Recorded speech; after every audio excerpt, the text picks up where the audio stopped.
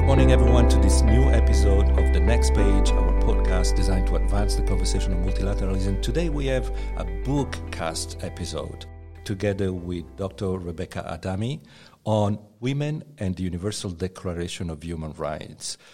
This is actually the title of one of her books published by Routledge in 2019. And we're bringing this to the fore for two good reasons. First of all, the gender historical analysis and perspective on the role of women in the drafting of the Universal Declaration of Human Rights. And secondly, because this year, 2023, is the 75th anniversary of that declaration. And so we thought we would like to shine a light from a gender perspective on the declaration. And actually, the book goes a long way into explaining how these women that Rebecca will describe to us had a role in pushing for a more inclusive language than the right of man, which is what the initial negotiations were going for. So the book provides this very good gender historical narrative of human rights from the San Francisco Conference, actually, in 1945, until the final negotiations in December 1948 of the Universal Declaration of Human Rights. So big welcome to you, Rebecca. Welcome to our podcast. We're going to explore your book today, so thank you for being with us. Thank you so much for inviting me. I'm so happy to be here. That's great. It's great to have you. We're recording this over video call, so we hope that this is going to be fine for the audience. So, Rebecca, please tell our audience a little bit about yourself and how you became interested in gender and the history of international relations, and in particular the history of the Universal Declaration, of what pushed you to study this and finally publish this very interesting book, Women and the Universal Declaration of Human Rights. Thank you. So I'm really interested in human rights and human rights studies, both philosophical discussions, critical discussions about the concept of human rights. I was asking a lot of questions in relation to literature that I read. A lot of critiques against the universality of human rights, a lot of thinkers wanting to redefine human rights, stating that there was no universal acceptance of these human rights that had been listed in the Universal Declaration of Human Rights. A lot of philosophers drawing back the history of rights to a very Western and European history. I was inspired by feminist and post-colonial critiques against human rights, but also wondering whether there was like an empirical basis for such critiques. I was wondering when I started this work, and this dates back to more than 10 years ago when I was writing my dissertation on human rights learning. I myself, when I read the Universal Declaration of Human Rights, it's written in a kind of abstract and not so emotional language. It's difficult to maybe relate to the articles in the declaration. And I was wondering, if you're working as a teacher in a classroom or discussing human rights in other like non-formal educational settings, how would you feel addressed by human rights? Would you feel that by reading the declaration that these are only built on an idea of a Western individual, or do they really, do these notions really relate to people in different contexts? Because there are no references to religion or different cultural backgrounds or sentiments in the declaration, of course. So I wanted to look into the actual, archival materials and meeting protocols from the debates when the declaration, but also the UN Charter was being discussed. And what I found was a very fascinating historical narrative that countered the critique that has been leveled against human rights as being only Western and male concept, and also countered the idea that there were only white colonial male delegates and subjects at these debates and deliberations about human rights, what I found was a counter-narrative. And I've been intrigued and very inspired by the women delegates from different countries that I felt that I met through these meeting protocols. And initially I was a little bit frustrated because their names were not really spelled out. They were only referred to as Mrs. or Miss so-and-so, and then their husband's last name. So women had been really written out, even out from official UN documents and meeting protocols by just referring to Mrs. so-and-so, last name of their husbands. So I had to do a lot of digging and researching into the backgrounds of these very fascinating women, and finding that these were women who had been part of resistance movements in their countries against colonial oppression, and they had paid a high price for really fighting for human rights in reality. And they were met by, of course, a majority of male delegates at these debates at the UN who maybe initially felt like, oh, human rights, this is a great idea, and this is something that even colonial powers had championed. But in the abstract, when they realized that human rights would be used against their power interest, against oppression, against male privilege, then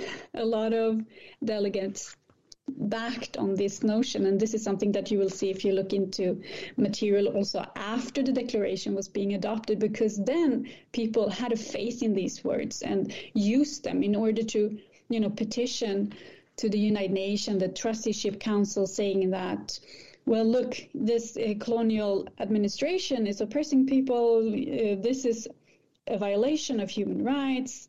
You need to respect the universality of human rights, etc., etc. So this was a really revolutionary idea that people would have rights regardless of their legal and social status in society. So I think it's so fascinating and it's so inspiring to read the debates, the struggles and the conflicts behind these seemingly abstract notions in the declaration, because behind every word there is a certain meaning, and behind this meaning there is life. It's a struggle between wanting the wording to be as inclusive as possible, or excluding people due to religion or gender or race, and I will go into some of these debates.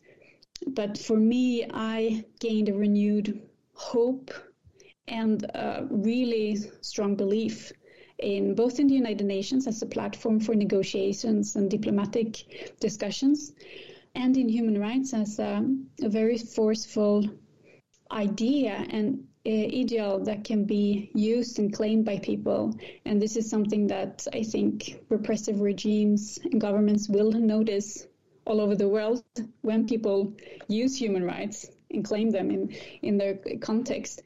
It will challenge power structures and political agendas. And I think it's just very fascinating to draw, parallels from the history to the present and to current debates, because they are also repeating and ongoing. Absolutely. This is what this episode is for. Before we delve into and we dive into actually the overview of your book, you mentioned something that is actually very important. You said this revolutionary idea that individuals would have rights, and what happens when this idea is put on the table at the international level in an international context like the UN at the time. Your book opens with a description of the context we were in when the first idea of a universal declaration emerged. So we're just after the adoption of the Charter of the United Nations. So help us a little bit understand what was the situation in the world at that time. Of course, there was this trauma of the Second World War having been so immense, so heavy on the entire humankind and the equilibrium, the balance among states. But there was more at play in the conscience of people and states at that time. Can you help us understand that context? So we're in 1946, so right after the adoption of the UN Charter, and the UN Charter sets the mandate for United Nations as an organization and for its member states, mentioning the need for member states to respect human rights. And these human rights were then being listed in the Declaration of Human Rights. But it was not really evident at this time whether human rights or whether the idea of rights would be referring to member states' rights, the rights of member states to sovereignty, etc., or whether we were actually talking about individuals' human rights. And this was a debate that would then be focused on people's individual human rights. But so we're at the end of the Second World War. There had been 2 world wars, and it's important to understand that at these meetings, images were still being showcased. The atrocities of the Second World War, of the Holocaust, were becoming faced by international media, showing images from the Holocaust and what had happened during the Nazi regime. And people were really shocked to see how governments could turn against their own populations, how the German people could have lived, just close by concentration camp without this knowledge being spread and images being spread all over Europe. So people were shocked. There was a need to regain a faith in the dignity of human beings. And in when we think about women and women's roles, so women were in minority at these deliberations. There were only maybe 1 or 2 women representatives in each delegation. Very few at the San Francisco conference where the UN Charter was being adopted, but also very few during the 2 years when the Universal Declaration of Human Rights was being debated. So how come women actually got a voice in these negotiations? I think this was actually, in one way, a window of opportunity, because women had taken a different role during the Second World War. Women had become breadwinners of families in many countries. They've been factory workers, maybe not organized as well in labor unions. So this idea of equal pay for work was not really a reality, but something that they would voice at the United Nations, gender equality in relation to equal pay. Women in many countries had voted for the first time in national elections, also in European countries, because the 2 world wars had delayed suffrage. So there was also this sense of solidarity in the suffrage movement, because this was the first time when then the right to vote, regardless of whether you're a man or a woman, whether you had property or not. So there was a lot of things that would limit universal suffrage related to class, to race, to gender, to age, etc. And this was a movement and an idea that, you need a universal suffrage, and people in many parts of the world had not experienced that. But there was also then a sense of solidarity above national borders. And I think this is really important to take into account. Women had taken part in independence movements, as in India and what would be the establishment of Pakistan. Women had served in prison for their boycotting of colonial administration and economic oppression through very unequal, of course, trade agreements, etc. And also then women in African countries had, started to take active part in political demands against colonial administrations when, their husbands were being imprisoned or forced to unpaid labor.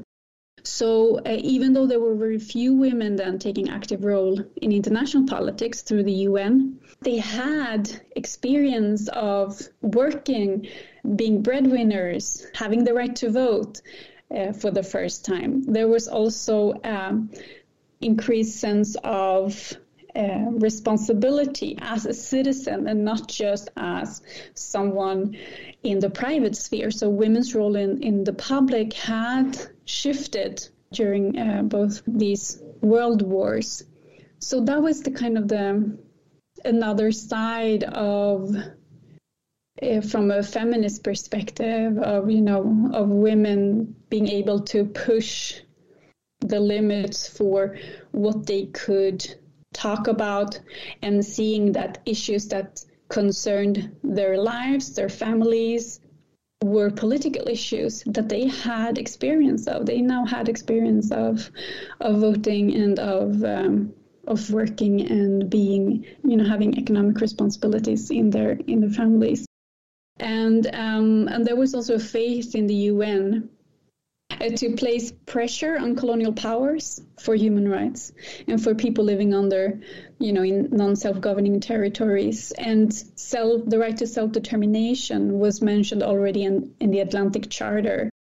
So people who had fought against the Axis, they also had a faith in the United Nations to push for self-determination. There was a faith in ECOSOC, UN Economic and Social Council, that this body would have an even greater role than the Security Council. And I think this is a fascinating part of where the world was then, consciously, because there was this idea of the Economic and Social Council could work through deliberations and with a more fair economic development and social cooperation between member states that could prevent future wars, and that would even decrease the importance of the Security Council. I mean, this is an ideal that we've seen has not really become a reality. But there was also this renewed hope after these two world wars that peace finally would mean democracy in more countries in reality, and also realization and a respect for what was not being coined as international and universal human rights. So I also think that the collaboration and that was needed, to rebuild infrastructure in societies after world created an opportunity for a little bit more solidarity than maybe we would have if we had worked today with such documents. You mentioned the situation we were in, and you mentioned also the space that women had for themselves in what we call international politics at that time. So it's very clear that there is this trend of women having shifted their position also especially during the Second World War.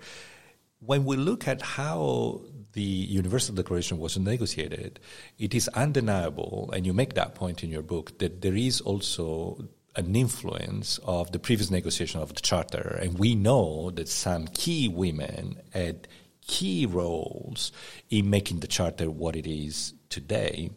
And it was adopted in 1945. So in what way exactly that experience played and connected, if it was the case, the two negotiating processes? Meaning, was the space that women had in the negotiation of the Human Rights Declaration a consequence of the good work some of them, especially from the Global South, one should add, did in San Francisco? Yes. This is a really good question, because I think that the experiences that a few women had from the San Francisco conference really laid the groundwork for how they would then negotiate during the Declaration of Human Rights. So at the San Francisco conference, you had only 4 women signing the charter. You had Berta Lutz from Brazil. You had Minerva Bernardino from the Dominican Republic. You had Virginia Gildersleeve from the U.S. and Yu Weifang from China. In official documents, it's been said that, the women at the San Francisco conference championed women's rights. That was not really the case. It was a little bit more complex than that. The women delegates from Brazil and the Dominican Republic, together with other Latin American women who were advisors or secretaries in different delegations, they created a strong alliance and solidarity among each other because they found out and experienced rather quickly that they would not gain the support that they thought that they would have from Western women delegates at the San Francisco conference.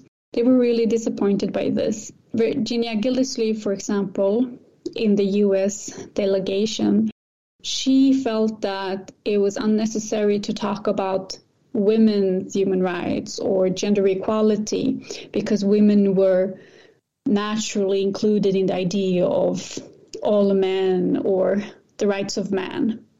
So, and I think this is also a very fascinating historical fact that in 1946, it was actually the Latin American feminists from the Global South who were really arguing for the need to explicitly mention gender equality in the UN Charter, to explicitly mention the need for a commission on the status of women, because they felt and they had very strong support for feeling that a commission with only men, a human rights commission, would not adequately deal or include issues related to women's rights. And they felt that you needed a commission with only women at the United Nations and at the founding of the United Nations, because women were in such a marginalized position because there were so few of them. Men were really in majority. If you look at images and photos from the San Francisco conference and the debates, especially about the Security Council, you will see rows and rows. These are really beautiful black and white photos of men in costumes smoking cigars, and there's a lot of cigar smoke in these rooms. There was a really male-dominated climate and atmosphere, but in these rooms you had very strong feminists like Berta Lutz from Brazil, who was a politician and with a very strong political voice, stating that the few women at the San Francisco conference who were there needed to represent and ensure that half of the world's population, women, were being included in the notion of human rights. And they succeeded at the San Francisco conference to include Article 8 of the Charter, saying that women should also have the right to hold positions in UN bodies and the Secretariat. They managed to include sex in the non-discrimination list. They also ensured gender equality to be mentioned in the preamble, and also to at least raise the question that you needed a commission on the status of women under ECOSOC. And the Commission on the Status of Women was initially a subcommission under the Commission on Human Rights, but they gained an independent status, and they were able to have representatives in all meetings where the Universal Declaration was being debated. So this was really important. I think that this was something also that created a kind of sisterhood, especially between women from the Global South, from India, from Latin American countries, who knew that if you would not mention women explicitly in the wording, human rights would not be seen as including women in their countries. They also drew on the experience that they had a great support from international women's organizations. At the end of World War II, women had organized in international organizations from, the League of Nations and under the wars in different kinds of solidarity actions for peace, to help children also who had children were really such victims of the two world wars. So these international organizations, they collected food and things for children in Europe and in other countries, but also for universal suffrage. So there was a kind of solidarity as well as conflicts between women from different delegations. So it's a kind of a complex history, but the experience from the San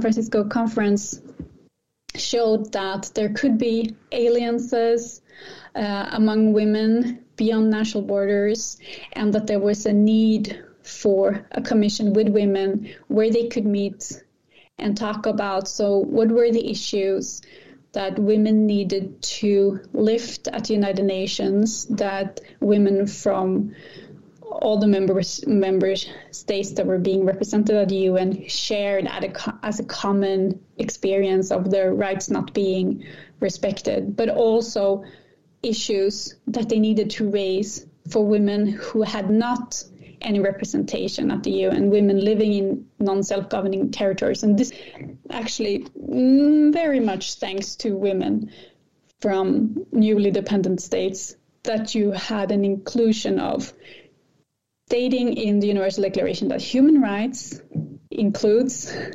human rights for people living under non-self-governing territories. So that would include colonies, mandates on the Trusteeship Council, etc. So or occupied territories, ensuring that the political status of certain territories would not negate the idea that they also had human rights and they could claim human rights, even though that was not a lived reality. But the women in these negotiations, they knew that if you struggle for something, even against colonial administrations, at least there was a rhetoric weapon to use against colonial oppression.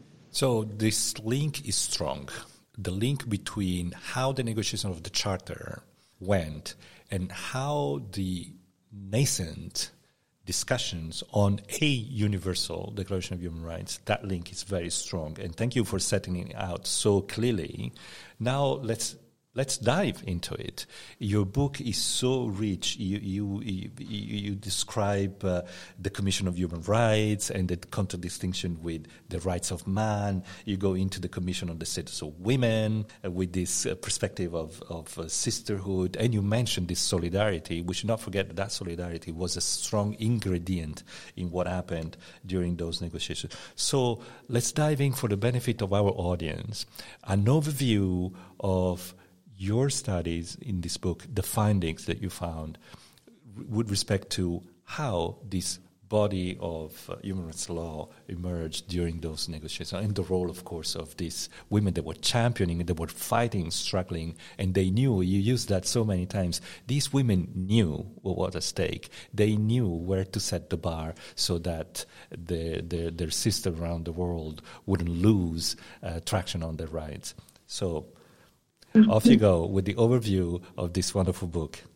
Thank you so much. So I see this work on women's role in the drafting of the Universal Declaration of Human Rights as a kind of counter-narrative to earlier research into the drafting of the Declaration. So earlier accounts that I had been reading that were dominant at the time when I was working with this research had focused solely on the role of U.S. Delegate Eleanor Roosevelt as the chair of the Human Rights Commission that was working with the Declaration. Earlier historical accounts at that time had also looked into the drafting committee that made and made the first drafts of the declaration, and the male delegates there. You had male delegates from China and from Lebanon, for example. So you had other religious ideas connected to international human rights. However, the presence of women in this process over 2 years had been mostly overlooked. And one of the things that I wanted to highlight was, even though in the Commission on Human Rights, you only had 2 women delegates. You had Eleanor Roosevelt, but besides Eleanor Roosevelt, you had Hansa Mehta from India. And Hansa Mehta, she was the one who suggested that Eleanor Roosevelt would be elected chair in the Commission on Human Rights. She was also the first one to mention and react to the fact that the first draft said all men are born equal. She said that all men is not an inclusive wording. Her suggestion, and the suggestion also voiced by representatives from the Commission on the Status of Women to change this to all human beings, was voted down at least once in the debates by other delegates. But later it shifted, the language shifted from all men to all human beings. And I think this was thanks to the Hansa Mehta and other women representatives. Hansa Mehta was both the second woman in the Commission on Human Rights, but she was also representative and part of the Commission on the Status of Women. So in the Commission on the Status of Women, she had great support from other women delegates from Latin America, from India, from China, from Turkey, Lebanon, and other countries, but also women delegates from European countries in ensuring that, the right to education, for example, would be right for both boys and girls. And I think that her presence was really important in many regards. So during the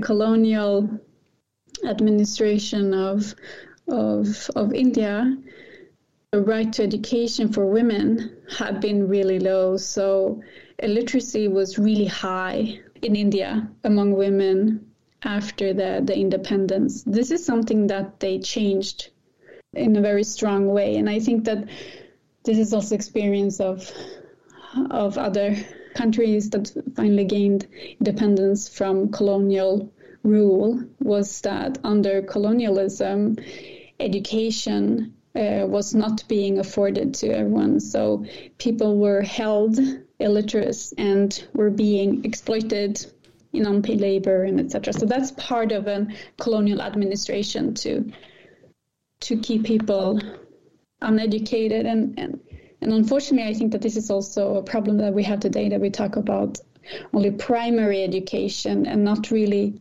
ensuring higher education and universities in all countries, and local universities and national universities. It's a way to rob people both of knowledge and the right to their own history, etc., etc. Because if you influence people's education, you can influence what kind of knowledge is being spread in a society.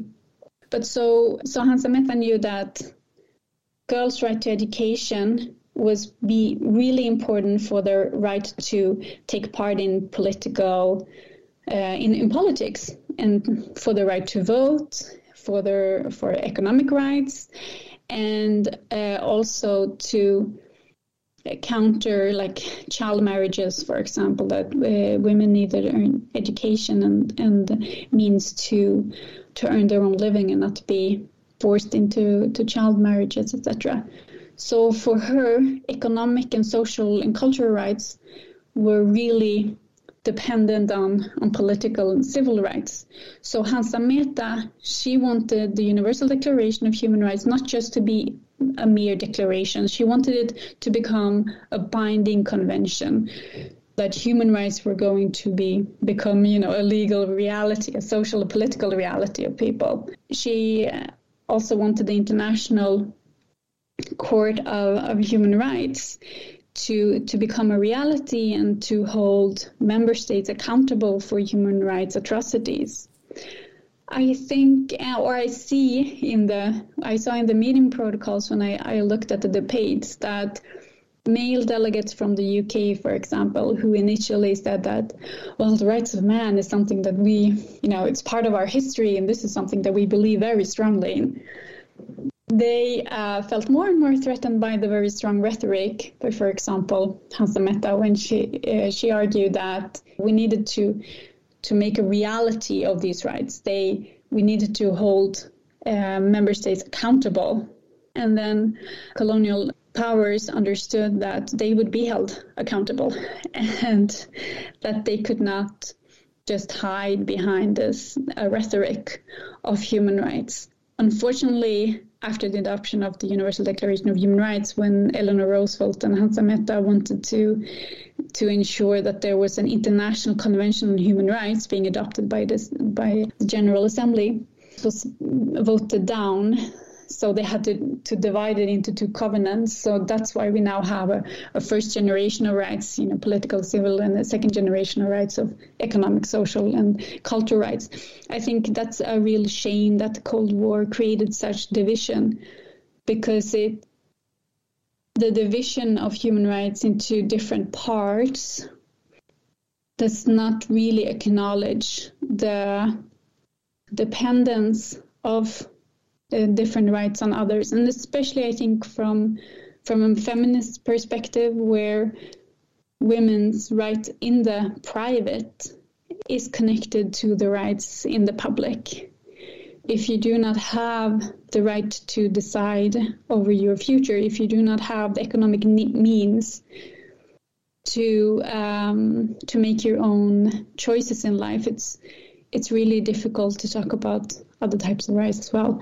And also the understanding that a lot of women have that we needed women in politics in order to change and question the discriminatory legislation in place in many countries that disregarded rights of women. So we had Hansa Mehta then in the Commission on Human Rights, being supported by Minerva Bernardino, who was the chair of the Commission on the Statutes of Women, but also other women delegates from China. Begum Hamid Ali, for example, she wanted the declaration also to mention monogamy should be mentioned, that men should not have the right to have several wives, for example. This was not being included, of course, in the declaration. The Commission on the Statutes of Women, as they had, even though they had representatives in all meetings, so they could raise their concerns. They could ask questions to the delegates. Why had they, for example, in earlier drafts, taken away the mentioning of gender equality in the preamble? So you mentioned it in the UN Charter, in the preamble of the UN Charter, men and women are equal. Then taking away that in a draft of the preamble of the Universal Declaration. And also Hélène Lefaucheux from France, who had received the Croix de Guerre at the end of World War II for resistance against Nazi occupation. She ensured that sex was being included again in the non-discrimination list of the Universal Declaration of Human Rights. But so I think that the presence of the women representatives, even though they could not vote on certain changes in the articles, they could raise their concerns, and they could ensure that their presence would be uncomfortable for the mostly male delegates of the Human Rights Commission, who might consciously or unconsciously overlook things that had to do with women. The U.S. delegation was, for example, against the inclusion of Article 16 of rights in marriage and at its dissolution, which meant that they didn't want women's rights in the private to be included in the idea of human rights. They said that human rights should be only civil and political rights. But as women delegates from other countries had experienced that, if women do not have any rights in the private, they will not have any rights in the political. The article was nonetheless kept in the declaration. I think this was very radical also at the time, because it mentions the right to divorce, and this was not a lived reality of women from many countries at the time. So, and then the declaration went to the third committee of the General Assembly, but then we have new women delegates from Pakistan, for example, Shaista Ikramullah, who's part of drafting the constitution of first constitution of Pakistan, being part of the deliberations as well. So the deliberations also in Geneva were really interesting at the end of the process. This is actually something I wanted to ask you, see whether it comes up in a certain light in your research. So it's really a question for you. When I found out, preparing for this episode, I found out the fact that I think three initial drafts of the declaration were negotiated in Geneva back in December 47. And by the way, this is a declaration that could have taken an immense time to negotiate, but actually it went through very quickly. It was the negotiating process lasted 2 years. And so can you tell us more about what happened in Geneva and how significant were those negotiations to adopting the declaration as we know it today? So the negotiations were in Palais des Nations in Geneva, and this is known as the heart of the United Nations human rights work. And I just wanted to mention that in French it's droit de l'homme, and the Commission on the Status of Women questioned this wording in French, and they suggested droit de l'homme FM, but the French delegates felt that would be an unnecessary repetition in wording, and that women, femme, were included in l'homme. So they were going to consider the report from the subcommission on the prevention of discrimination and protection of minorities in Geneva, both the Human Rights Commission and the Commission on the Status of Women. And this would affect the non-discrimination list of Article 2 in the declaration, which is really important. And here I come back to Hélène Lefaucheux, because there was an omission of sex discrimination in the draft that was being discussed. And she said that, this must have been an oversight on Mr. Borisov on his part. He was a male delegate from the Soviet Union. And when she did say this, the chair of the discussions, Charles Malik from Lebanon, thanked Lefaucheux, and he also expressed his satisfaction that there was a presence of members from the Commission on the Status of Women in these debates.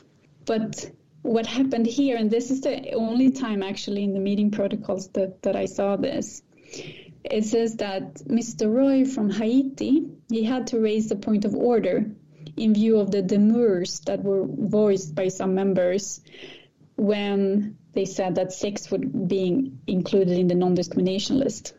So non-discrimination against women seemed like that was not like an evident thing to discuss. Possibly several delegates felt like this was something that should not really be included in declarations. So they had to have a point of order in the room due to this. Another thing that was being raised in Geneva, which I thought was interesting, was Mr. Duke from the UK. In Article 1, he wanted a footnote stating that men in the declaration refers to all human beings.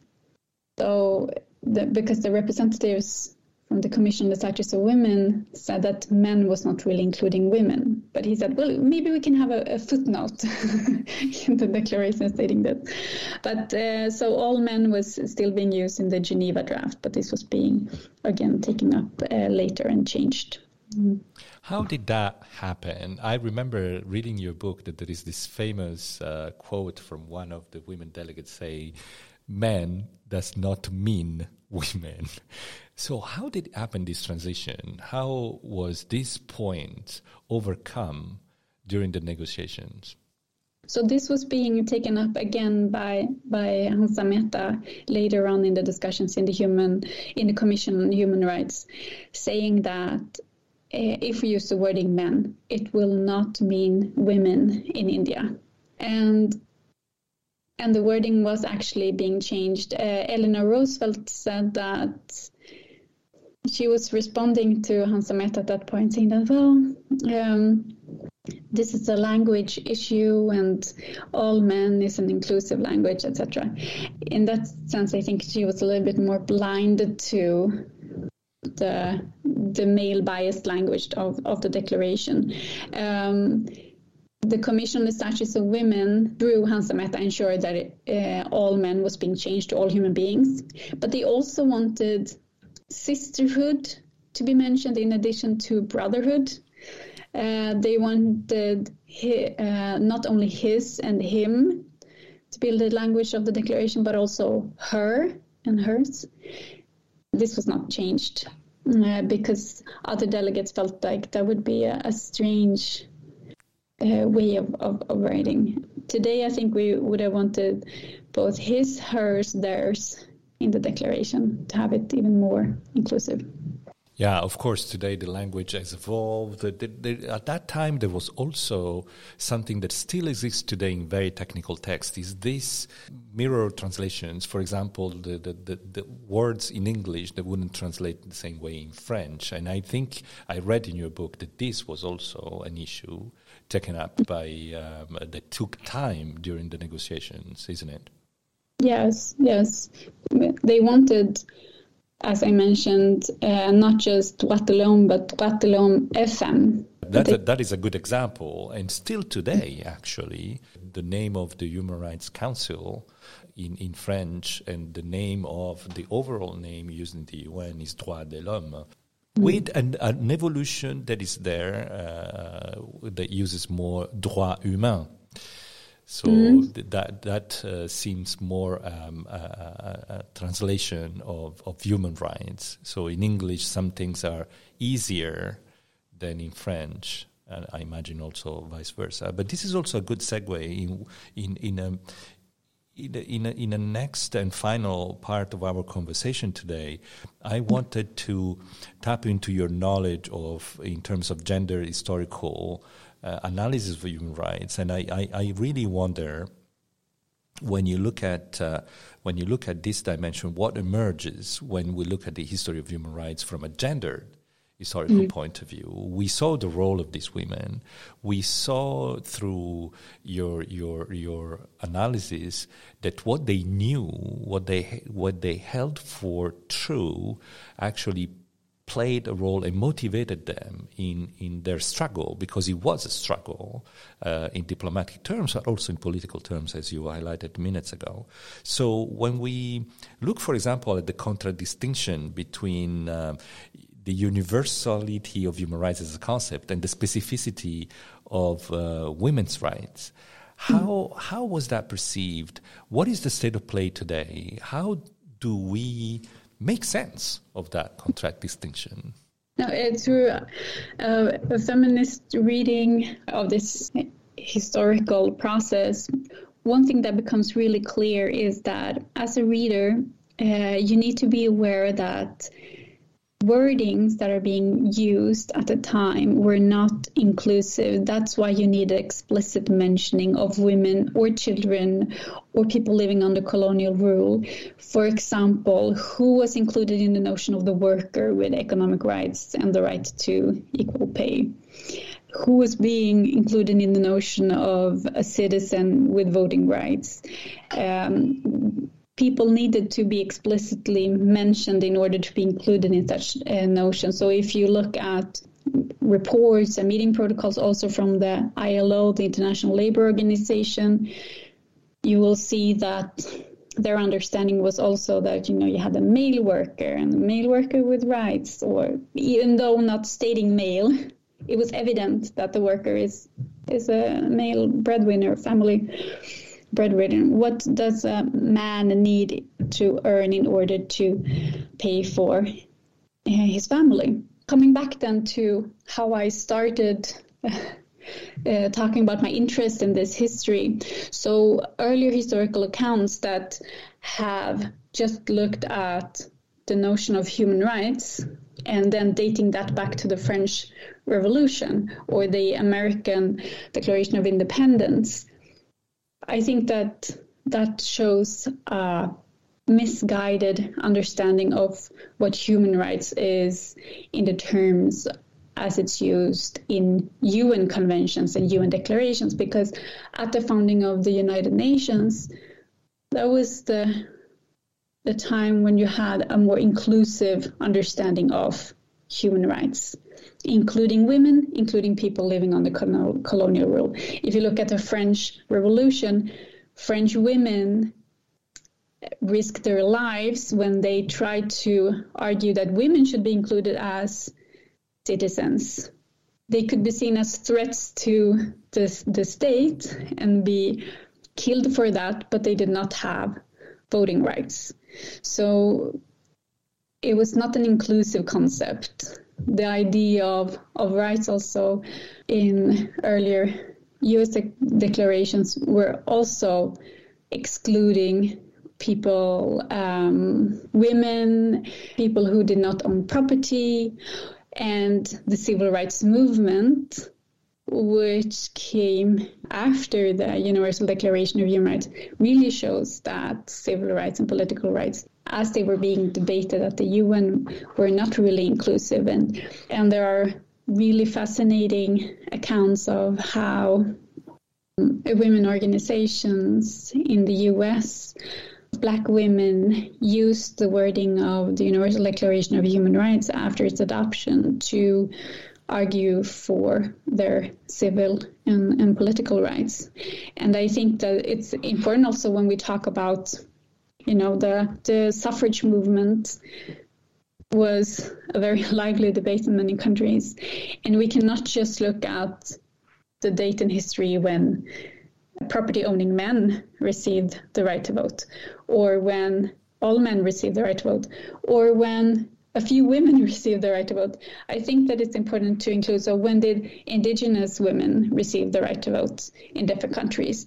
And then you will have a totally different timeline for when suffrage has become a reality in many countries. So I think that that's one of the gains with taking a feminist analysis, is being mindful of who's being included and who is still being excluded. Well, this is fascinating and actually offers really a reading into the development of human rights. And this concept of what's inclusive also that you explained to us, it's really useful in understanding beyond the wording, beyond the use of words in text on pages of declarations. It really opens up a lot of interesting spaces there. So thank you for that.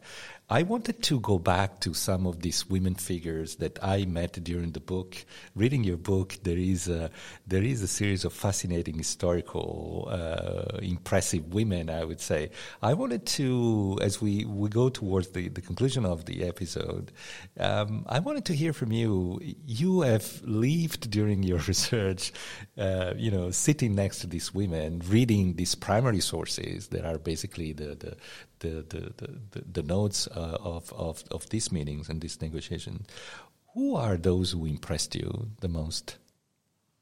Well, several women and of different reasons. So, of course, Hansa Mehta impressed me a lot since she was working alongside Mahatma Gandhi in the independence movement. She was jailed twice for her resistance.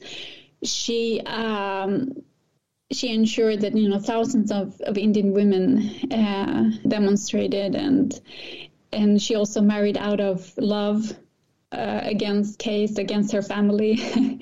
So she was a very inspiring revolutionary woman, and in the photos she sits in her sari and sandals at the UN meetings. She had a lot of respect from the other women delegates due to her experiences and how she's been part of also the work with the Constitution of India. I mean, she's very inspiring. And then Minerva Bernardino from the Dominican Republic, and her work in the Commission on the Status of Women, I think is fascinating because she was orphaned early on. She had to make her own living.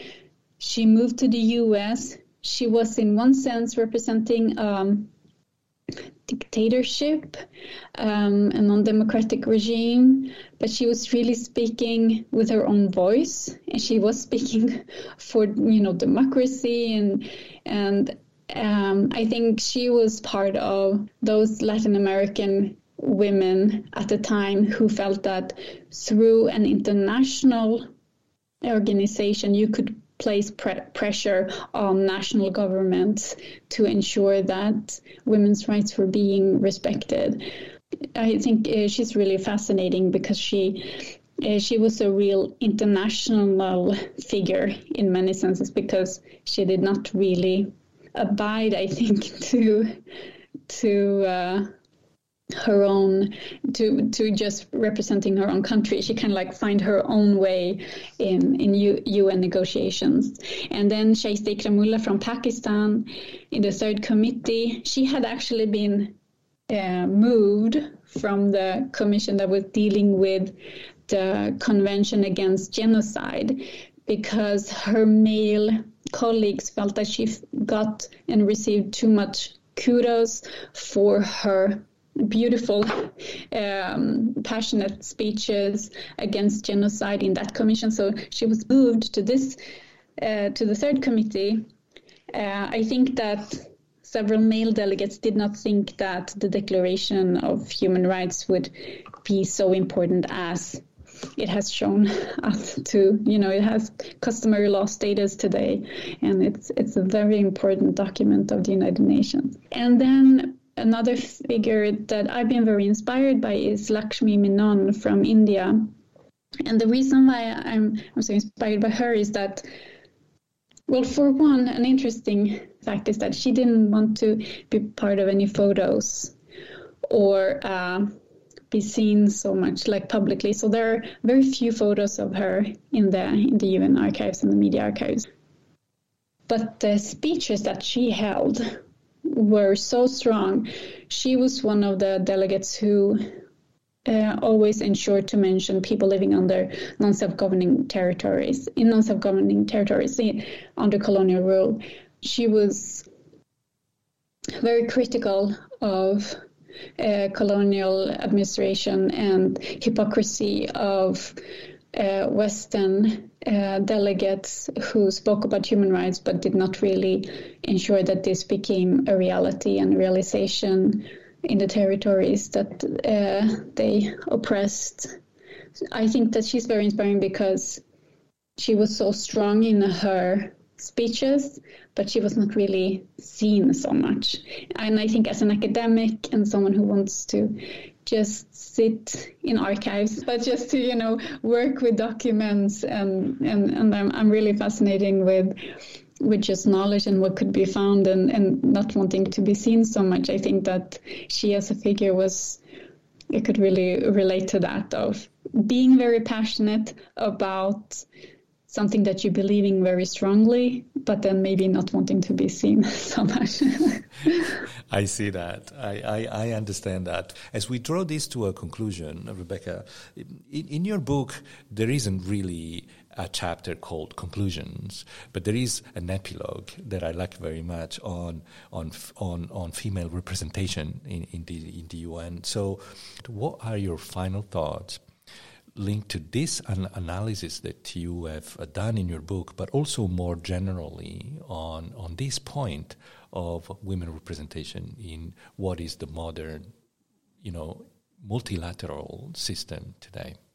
So when I wrote the book, we in Sweden, even though we've been champion women's rights, at that time we hadn't had a single female head of state. And in a lot of other countries, Latin American and African countries, you've had very strong head of states, female head of states, and I think that's very inspiring.